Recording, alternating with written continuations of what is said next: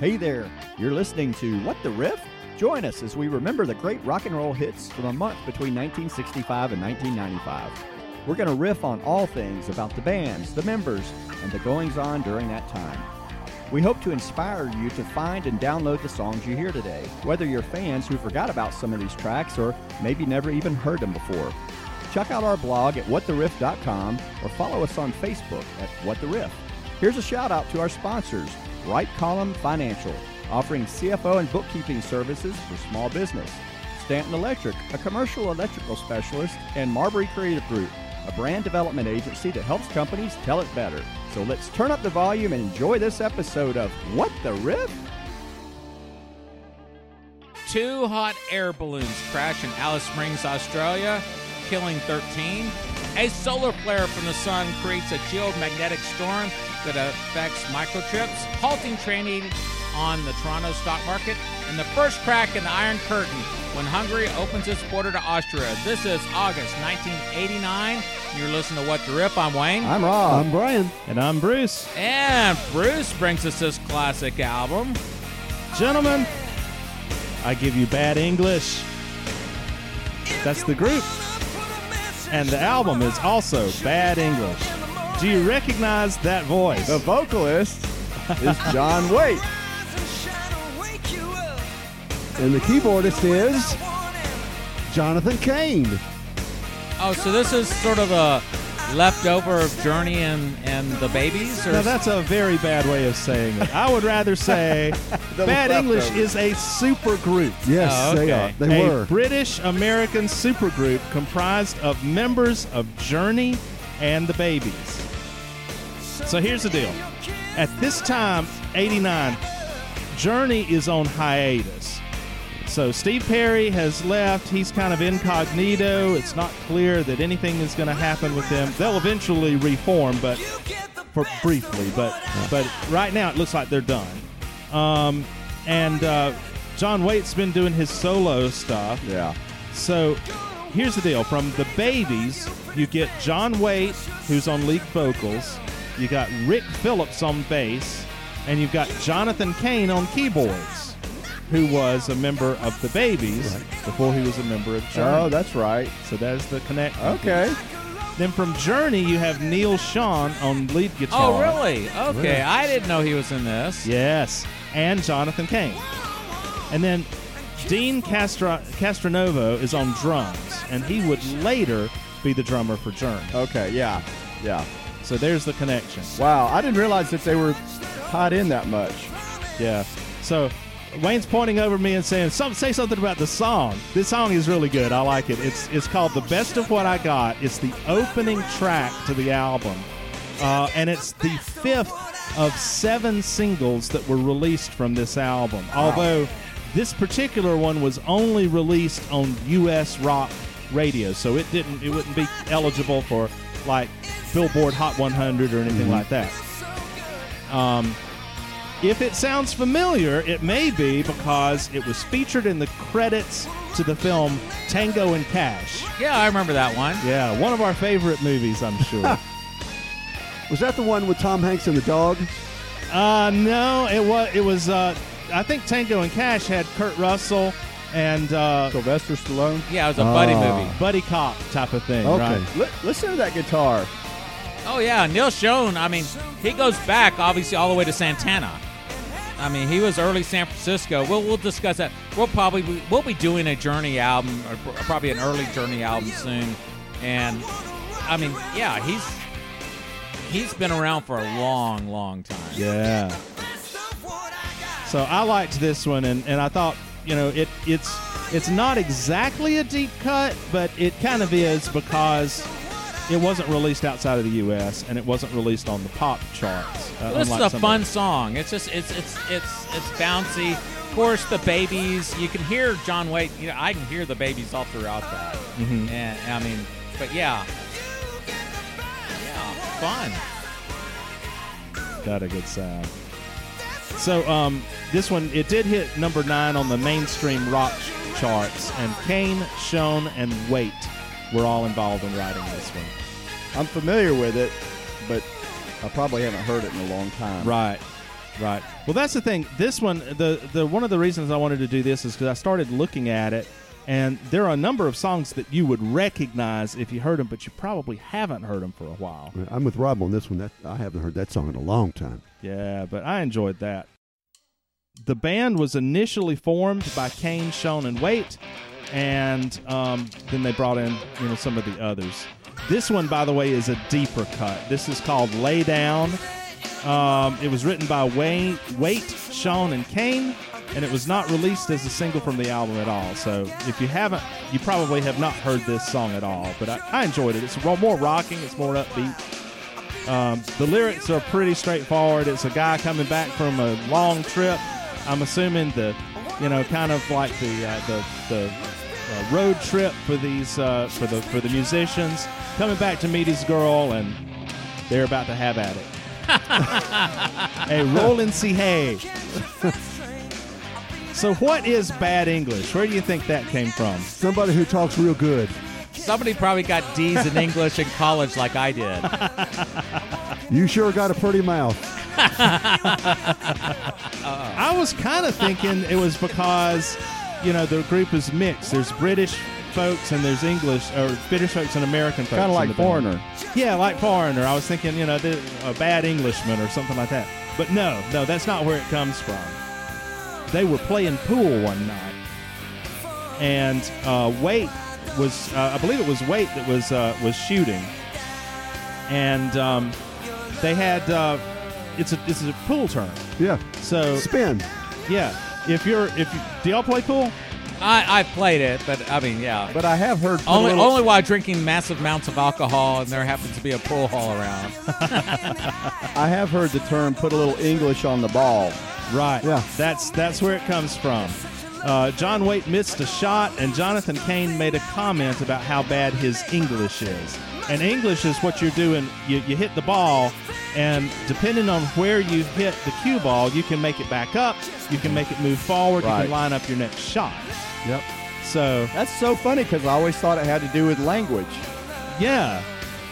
So that was or English muffins. could be English muffins.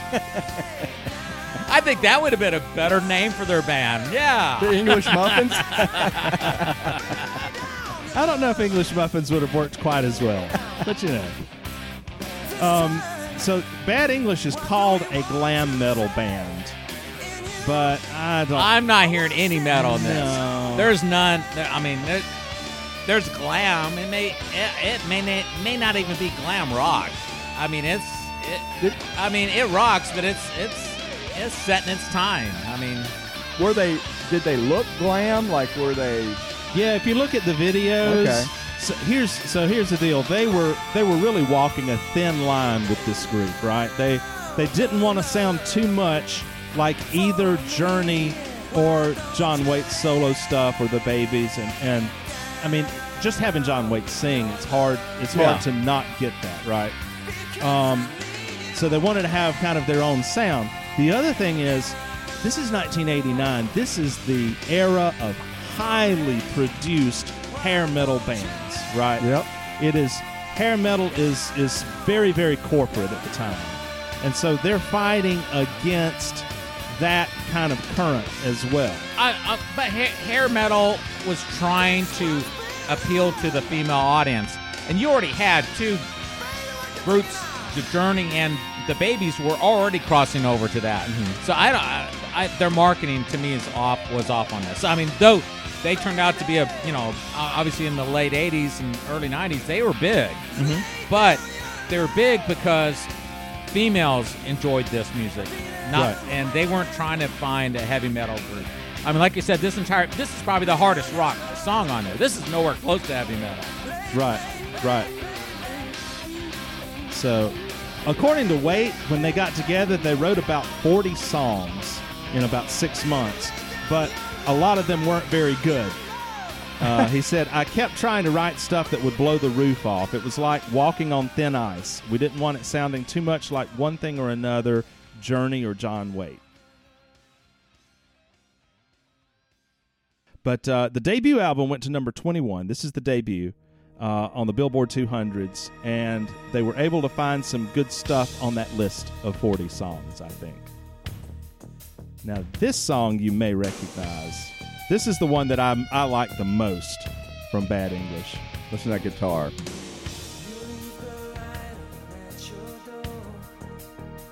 I do remember this one now, but it's been years since Do you I've heard remember it. it? Yep. This was written by Waite Kane and Mark Spiro. Mark Spiro is a songwriter and record producer, and he worked with a lot of musicians, including John Waite, Julian Lennon, Selena, Mr. Big, REO Speedwagon, folks like that. I'm hearing Mr. Big in this. Really? Are you really? Yeah, I am. I'm sort of. That has that kind of. Now it's picking up though. That first part, I Yeah. guess. This is. This is the chorus. But you know what I'm hearing a lot of, too, is a lot of focus on the keyboards. And Yeah. I think that's a lot to do with Kane's influence on this thing. Yeah. So he's just playing chords, but you can hear him as a really pronounced instrument here. Yeah, this is this song is primarily John Waite's concept. It comes from Anne Rice's vampire novels, and this is not the first time really? we've run across that. But he was reading; they'd go off and read these books, and he was reading the Anne Rice series, and so this whole thing is about possession, it's about lust, it's about a longing that goes on throughout eternity. You know, so you can kind of get that with the minor key and the kind of, a spooky motif.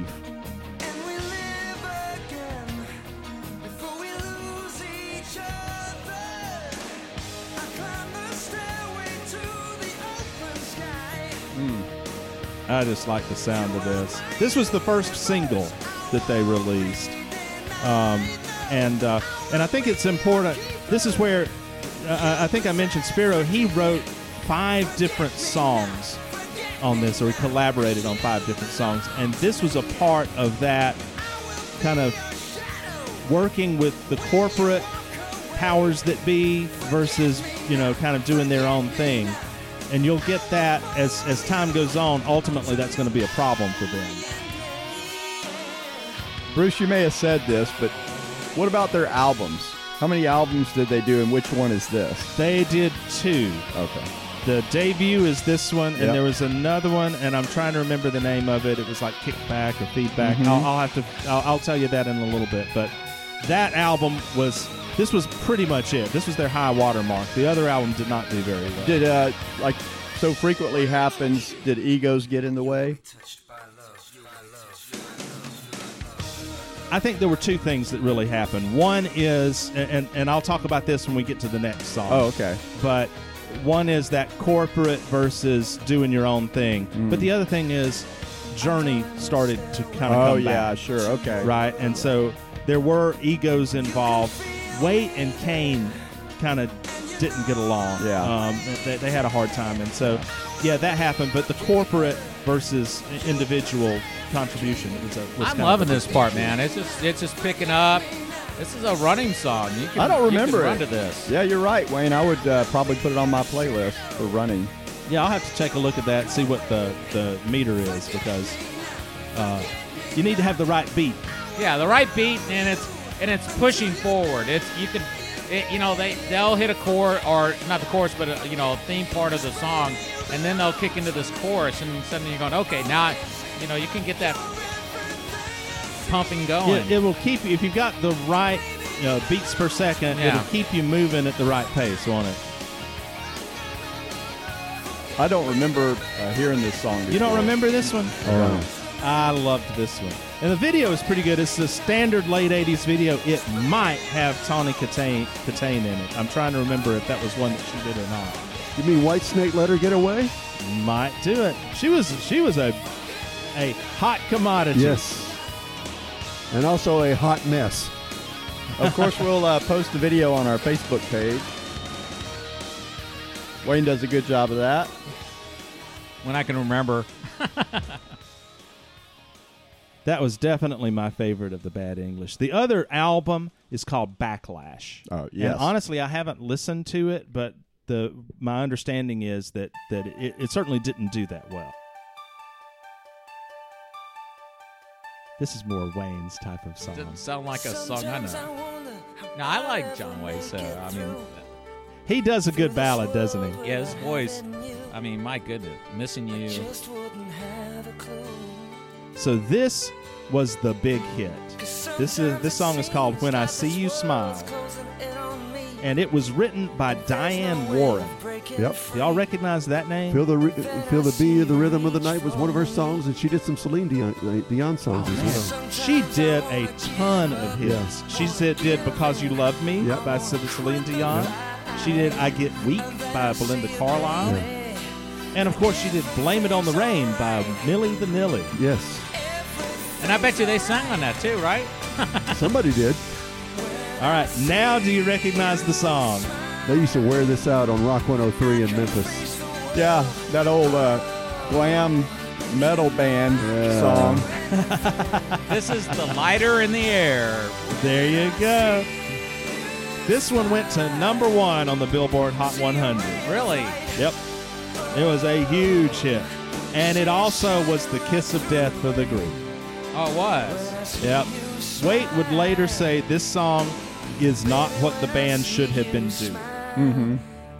The idea was to cut it and then tell the A&R guys, look, we tried to do the ballad and it just didn't work out. You know, that was kind of the idea, but it was really good. And they knew it was really good when they did it. They knew they had a hit, and sure enough, it was a hit.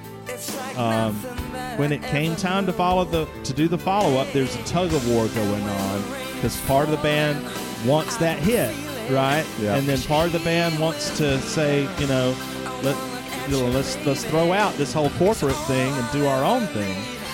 So you've got that creativity versus commercialism thing going on. Yep. And that was a big part of the breakup. You know, it's so hard to do a hit song. But here, this is John Waite's third rendition of what he's doing. He was with the Babies. He had all those baby songs and everything else. Great music. Then he does it on his own, in the early and mid 80s. And now he's back again doing another hit song. It's really his work through that is tremendous. The voice, certainly, isn't it? But I mean, when you think about Diane Warren writing, and she wrote, it had to be over 100 songs that she wrote. You know, this is the hit maker of the 80s that's doing this. And then I deliberately mentioned the Milli Vanilli thing because that's also kind of where the corporate comes in. That was a group that was entirely image-driven. It was a Entirely. ghost group from the start. Yeah. But that kind of thing was going on. And I assume that it still does, but this was kind of the height of the hair metal corporatism right here. And very shortly, just a few years later on, you would see that fall off like disco did in the late 70s, early 80s. Yeah, Diane Warren unfortunately died just, I'd say less than 5 years ago. It was pretty recent, but yeah, she passed away. Oh, really? Okay, I didn't see that. Yeah. I do remember this song, and I remember they overplayed it so much. I actually got tired of it. So, Ditto. yeah. I like John Waite's earlier stuff better, but I'm glad you brought this album, Bruce. Oh, yeah. Well, I'm looking it up. I think Diane Warren is still alive. Okay, I thought she. Okay, well, I think she is. I don't see anything that says that she passed. I may be thinking of somebody else. My apologies. Her debut album was released in August of 2021. Okay, I'm thinking of somebody else. All right, well, now we're going on to our entertainment track brought to us by Monkey Wrench Brewing. And coming out in August 1989, you heard this song, Bring Your Daughter to the Slaughter by Iron Maiden. It was on Nightmare on Elm Street, Dream Child. That Nightmare on Elm Street 4? Now this is 5. 5. 4 was Dream Warriors. We talked about that. How many do they have? I think they're up to 15. Probably And so. counting. Also, a great movie, Parenthood. You remember Steve Martin, Rick Yeah. Moranis? Yep. Keanu Reeves was in this. I don't remember that, but I remember the movie. It was very funny. It's probably one of the top movies from August '89. Lock Up, a prison action film with Sylvester Stallone and Donald Sutherland. The Abyss, James Cameron. That was a very good movie. I don't know if you guys saw had that first the CGI. Liquid, and obviously they would do it in Terminator 2. Yeah. Uncle Buck, our friend John Candy, Yeah. man, that was funny. Yes, that was a classic. A movie I didn't see, and it's just, I kind of go, Michael J. Fox and Sean Penn were in a war movie called Casualties of War. Yes, I remember that. I don't think I saw that. I never saw it, but I remember the commercial for it. Little Monsters is a comedy with Fred Savage and Howie Mandel. Do you remember that? Howie Mandel was like some little monster or something. The Package was a thriller with Gene Hackman and Tommy Lee Jones. I don't remember it, but that actually sounds pretty good for those two actors in there. Wired, a bibliographical film of John Belushi. And this has got me in trouble, or whatever. Sex, Lies, and Videotape. It was sort of a pilot tells us of a guy who videotapes women about their sexual fantasies and stuff. And it was a major release, if you remember that. I don't know if you remember this. I remember when it came out. Yeah. Yeah, and I was dating this woman. I go, hey, let's go see this. She goes, I'm not going to a rated X movie with you. I'm going, it's a well-round movie and everything. So on TV of August 1989, in a press conference on CNN and ESPN, baseball commissioner Bart Giamatti tells the world that Pete Rose is ineligible for the Hall of Fame and is banned for life from baseball. Oh, is this where it started? Yes. Wow. I saw him on TV last night sitting in the stadium. Oh, really? That's still a highly controversial topic. Yeah. Kind of like the designated hitter rule. Amanda Blake died. You may not remember her as that name, but you remember Kitty Russell from Gunsmoke. Miss Kitty. Ending in August of 1989, Highway to Heaven. That was on for 5 years. Michael Landon. Yeah. And then the only thing that premiered in TV at this time, and I didn't see a single one of these, Saved by the Bell. Never saw it. I never saw it. Saved by the Bell. It rings a bell, but Well, we weren't really in the target market for that no. one. I think we were a little older for that, but most of you guys also. Okay, I'm loving this, man. I know. That's solid, isn't it? Wasn't Saved by the Bell a Saturday morning show or something? No, it was Sunday night is when it premiered. So, There's a character called Screech, yeah, that's Yeah. what it was. and that's all I remember. There are a number of actors who got their start on Saved by the Bell. Yeah. The Rolling Stones opened their Steel Wheels tour. If we're kind of looking at a little bit of. I remember music. that. They came to Georgia Tech. Yeah, I went to that concert. So. And the Moscow Music Peace Festival with Bon Jovi, Ozzy Osbourne, Motley Crue, Skid Row, Cinderella, and the Scorpions. It was in, obviously, the Soviet Union at the time. Wow. That's your Nice. entertainment from August 1989. All right. So now we're moving on to staff picks, and we're starting off with Brian. See if you remember this, guys. Oh, yeah. I got a little change in my pocket going jing-a-ling-a-lang. Oh, we did that one. They borrowed that riff. Sure did. What the riff? Exactly. This is LA's based Great White. And this is their biggest hit that they ever released.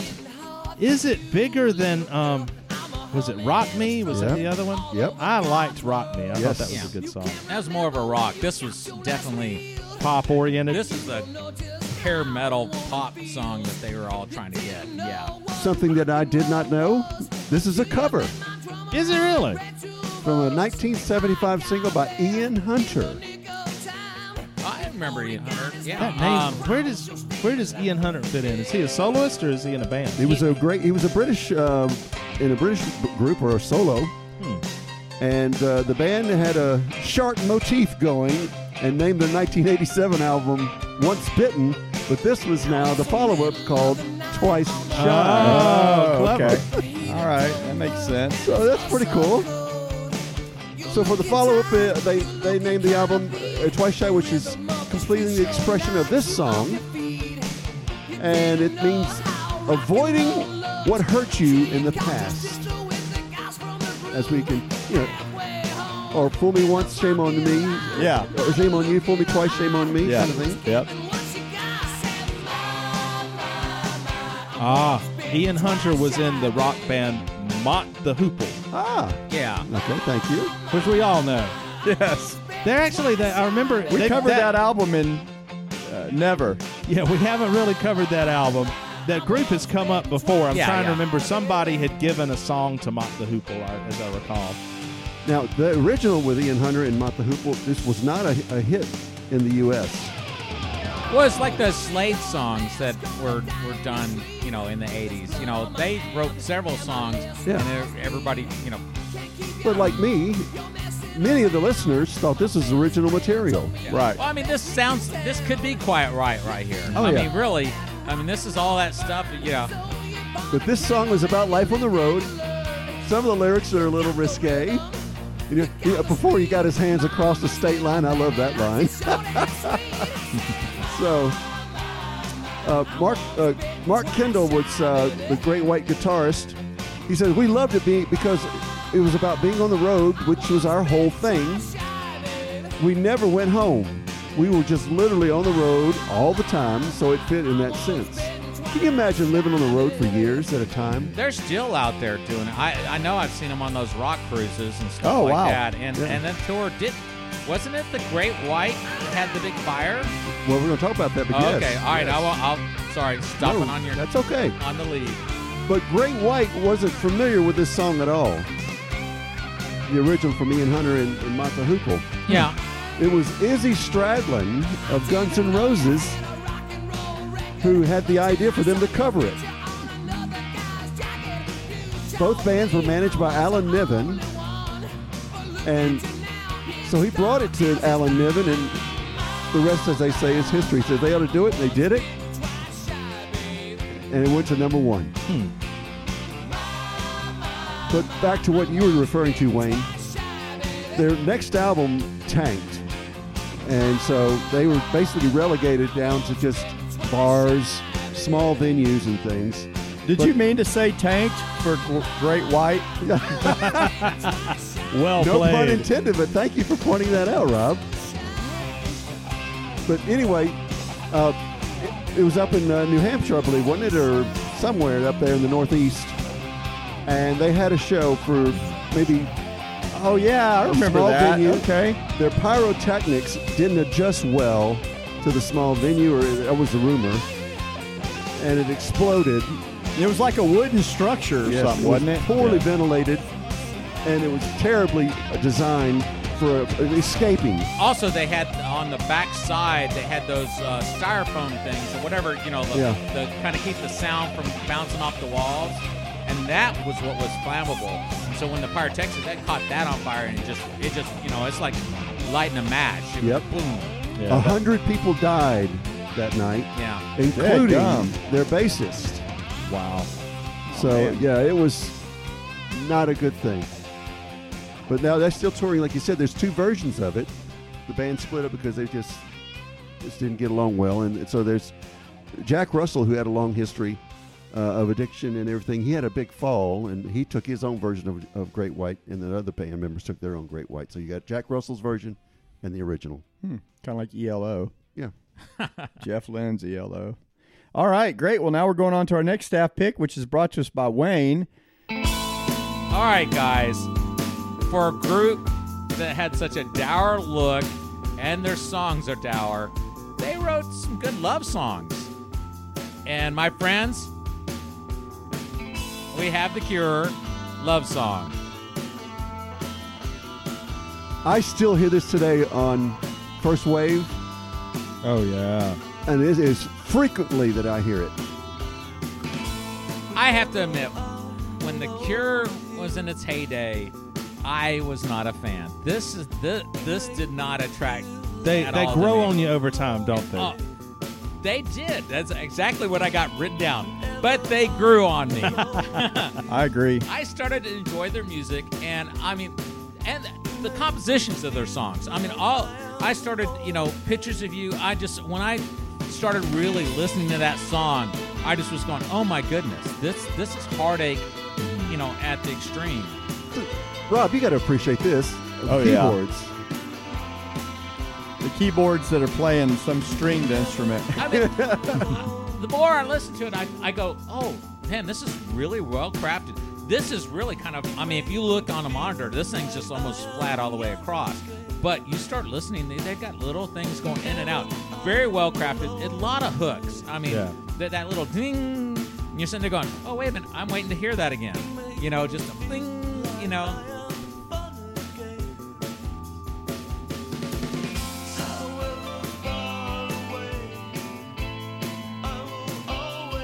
That's I will always love you. Yes. Nice song. This was a love song to Robert Smith, who was the Cure's lead singer, as a wedding present to his soon-to-be wife, Mary Poole. And he gave it to her just before they got married in 1988, the whole song and everything. That's interesting. Rob Marbury on keyboards.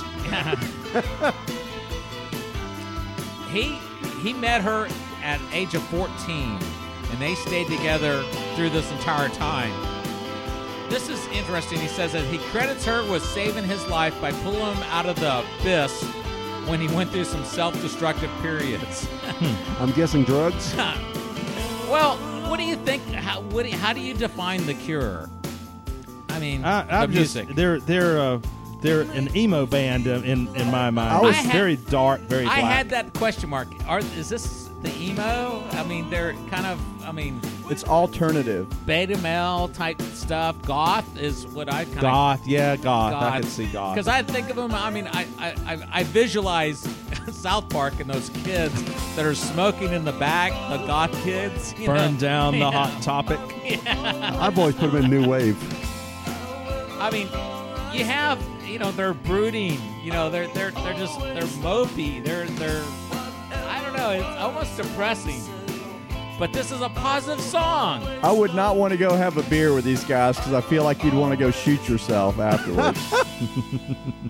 All right, The Cure, love song. All right, moving thanks. on to our next staff pick, we're going to Rob. This Rob, one, what this you one got? is more uplifting than that. Let's get out of emo and listen to these acoustic guitars here. Just a happy sound there. This is a folk rock duo from Atlanta, Amy Ray and Emily Sailors, the Indigo Girls. This is a huge group here in Georgia. Yes. Yes, it is. If you're listening outside of here, you may not be as familiar with them, but they did pretty well. This was their second album, and they were with Epic Records, and this went platinum. So they did get quite a few plays out of it. The harmonies of these two are just really good, and it's a very simple. It's a very clean. I don't know how to describe it. It's in a day where everything is overproduced. Yeah. This does not feel produced. Well, I think that's the key. To your point, everything was so overproduced, and this is just a breath of fresh air.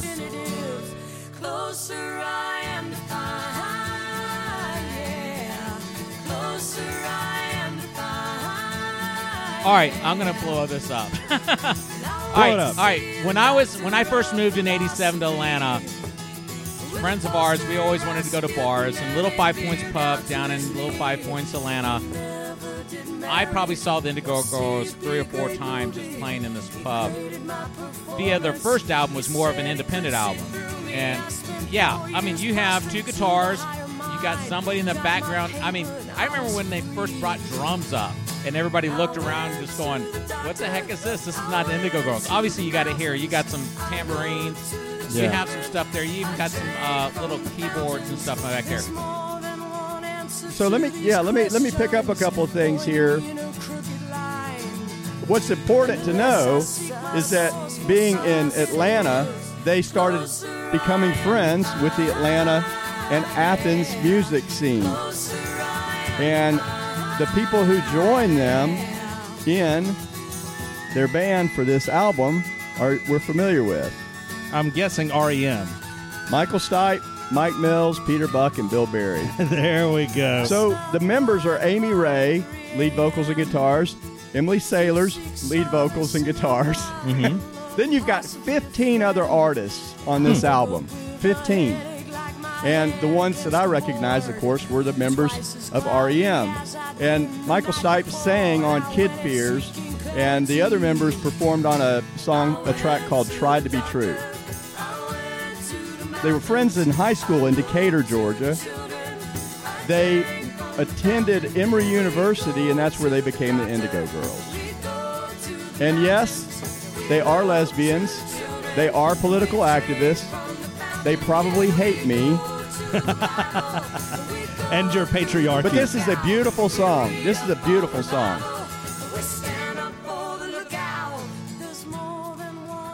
I want to say one thing about this album compared to what happened is they were up for Best New Artist for a Grammy, and Milli Vanilli won it. And I thought for sure they were going to win it. And I told Amy Ray myself when I met her that they should have won that then. And she just goes, "You remember that?" Yeah, that's pretty funny. All right. Good Hope pick. you enjoyed that. Good pick. Now we're moving on to the man who started it all. Bruce, what are you going to bring and share for us here? All right. I don't know about you guys. I had forgotten about this song until I did research for Bad English, and then I was looking, okay, what else can I do? I almost picked a song from Anderson, Bruford, Wakeman Howe. But I decided not to. That one was about 6 minutes long. I think it was 9 minutes long. It might. Yeah, it was 9. Very, very. It long. was 9 minutes. I remember it because they were what was left over of Yes, but they couldn't call them Yes. Yeah. So there was a big deal there. So Yes broke up in 1988, and John Anderson left to form Anderson, Bruford, Wakeman Howe, and then Trevor Rabin decided to release his 4th studio album called Can't Look Away. And this is the hit single from that. The album peaked at number 111 on the Billboard 200. So not that high, but the single hit number 3 on the mainstream rock chart. And it was nominated for a Grammy for Best Short Form Music Video. Now I remember it. Let it get to the chorus and see if you recognize it.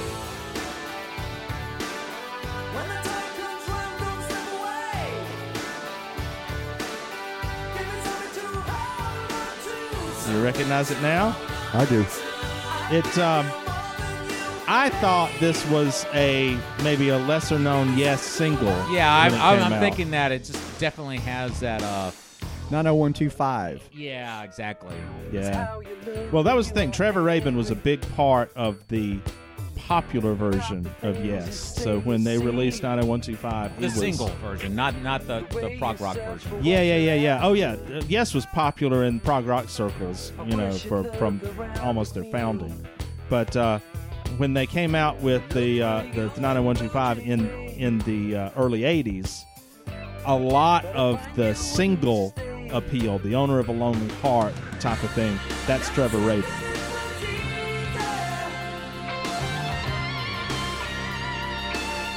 So yeah, Anderson, Bruford, Wakeman Howe, the songs are really long. There's not really a single in there. It's more of a, not concept album, but prog rock album.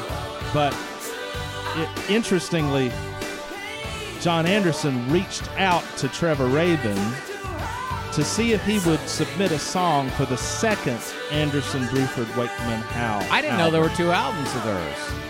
There's not. Oh, okay. That's what I thought. So he had reached out to Trevor Rabin, and there was a comment, and I don't know if I'll get it exactly right, but the comment was that Trevor Rabin took it to mean we don't have a single on this album. We'd really like to have a single, so could you do us a solid here? Could you get us a song that could maybe... I want to say 91, Yes came out with another album, and obviously John Anderson was in that song. They did indeed. Oh, okay, I'm jumping ahead. They Sorry. did. No, you're segueing perfectly into what I'm saying. So he actually submitted 3 songs and said, pick one. And Anderson was like, wow, all 3 of these are really good. And all of this discussion and the recording company, all of that kind of encouraged them to get together. And what would result from all of that is the 8-man formation of Yes for the Union album in 1991. And I saw that concert also. I did too. Fantastic concert, had so many of the great Yes individuals in it. It was like herding cats to keep those guys Yeah, it was together. a classic lineup. I mean, I think Rick Wakeman was the only one that wasn't one of the early members that wasn't there besides that. Had Chris Squire, had Steve Howe, but these are all larger-than-life personalities that are involved with that, and it just wasn't sustainable. But anyway, this is Trevor Rabin's single, Something to Hold On To, and it's just a neat song. I just enjoyed it. In the midst of a lot of corporate things that are going on, Trevor Rabin's out there doing his thing. Oh, yeah. That's great. Well, now we're going to move on to, we usually either do a laugh track or an instrumental track to round out the podcast. And Wayne picked this one out for us. No, I didn't, but... I picked this one out for us. Oh, Bruce picked this This is one a few out. months ago that Queen came out with The Miracle, and this is an instrumental in that. Okay. And it's short, so go Called Wayne. Chinese Torture. All right, top hits of August 1989. Right Here Waiting was Richard Marx. On Your Own, Bobby Brown. Cold Hearted, Paula Abdul. And Don't Want to Lose You, Gloria Estefan. I don't remember any of those. All right. Some of the groups that had some albums out, Bee Gees, one. I think they were well past their time at that time. They had some hits from that, though. Did they? Yes, they did. George Clinton, The Cinderella's Theory. Testament, Practice What You Teach. White Lion, Big Game. Starship, Love Among Cannibals. Red Hot Chili Peppers, Mother's Milk. I'm kind of surprised no one picked something off of that one. We may have to do that album. Jethro Tull, Rock Island. I think that's where they won Best Heavy Metal Artist. Was that Farm on the Freeway? Did that come from that? I don't know. L.A. Guns, The Beach Boys, Elton John, and the Rolling Stones all have albums in August 1989. That was your music. You've been listening to What the Riff. I'm Wayne. I'm Rob. I'm Brian. And I'm Bruce. See you guys next time. Enjoy it. Thanks for listening to What the Riff? We hope you enjoyed the songs we had on tap today. Please tell your friends about us. Check us out at whattheriff.com and follow us on Facebook. Special thanks to our sponsors, Wright Collin Financial, Stanton Electric, and Marbury Creative Group. That's all for this week. See you next week on What the Riff?